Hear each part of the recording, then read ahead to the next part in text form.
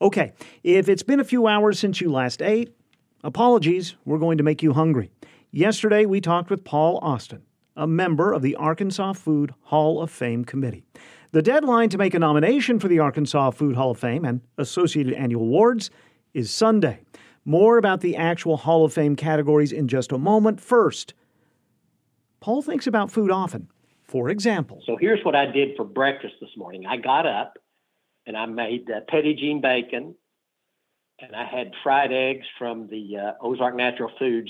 These are these local eggs that the yolks are almost orange. They're so bright. Oh, they're beautiful. I had Mama Jaco biscuits. My wife is from Helena, and her grandmother from Helena made these wonderful biscuits that are now part of our family tradition. I used War Eagle flour, and then nothing better on a biscuit than some homemade jelly. I used my sister Sherry June's elderberry jelly that she makes over in Imboden, Arkansas, which is my hometown.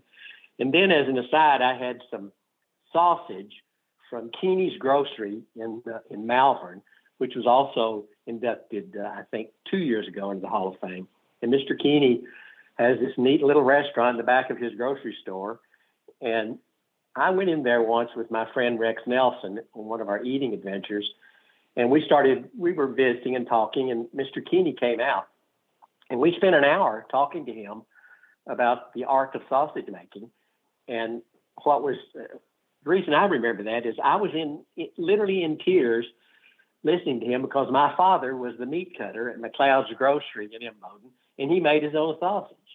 And it was beloved. Of course, my father nor McLeod's Grocery exists anymore, but I've never found homemade, locally made sausage that had tasted like my father's. Well, Mr. Keeney's did, and it was just almost more than I could stand. We talk an hour on the art of sausage making. Arkansans and food have a deep, sometimes deep-fried, relationship. The Arkansas Food Hall of Fame was established 6 years ago to recognize iconic restaurants, food festivals, and people closely associated with food in the natural state. So we asked Paul Austin about the different categories that we can use to make nominations from now through Sunday. Well, the first one, of course, is the Arkansas Food Hall of Fame itself, and that recognizes restaurants that have an iconic stature in the state. They have to have been in business for at least 25 years. It has to be in Arkansas, Arkansas-owned, and it can't be a chain. And we'll pick three that are enshrined each year. Last year, in fact, Montanay, the chicken place in Rogers, was selected along with Star of India, and I think it was Cattleman's that won last year. So anyway, that's the Food Hall of Fame.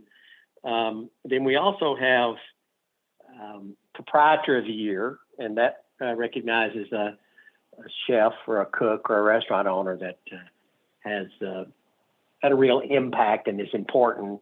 Their work is important in the industry in Arkansas. Another kind of fun one is the food-themed event.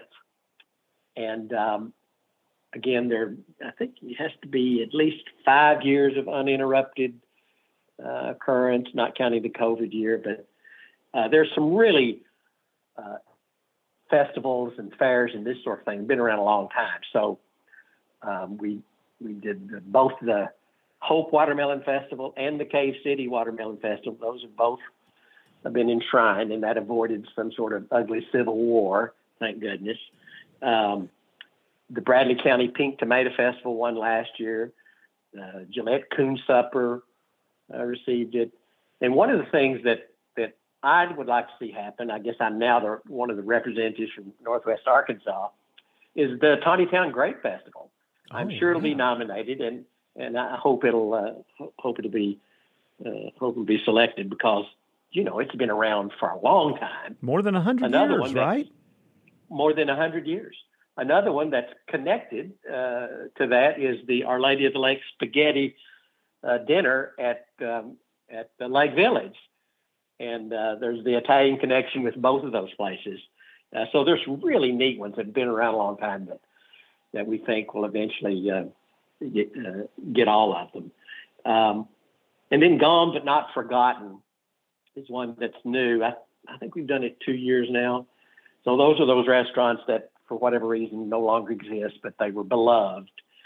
And we did Cotham's, won it 1 year, and Fisher's Steakhouse, which was a place in North Little Rock, won it. So one of the things that we're seeing out there, and you may have noticed this too, is that a lot of these small, family-owned, iconic restaurants don't survive the retirement or the passing on of the matriarch or patriarch. It's a lot of hard work and not a lot of money, and the kids don't want to do it. So we lose them, and that's happening. That's happening every year. And then the People's Choice Award goes to the restaurant that received the most nominations. Paul Austin is a member of the Arkansas Food Hall of Fame Committee. He now lives in Fayetteville. We're going to get lunch someday, Paul. You can make your nominations through Sunday at arcfoodhof.com. And there is also an Arkansas Food Hall of Fame app available for free through your app store. Our conversation took place yesterday.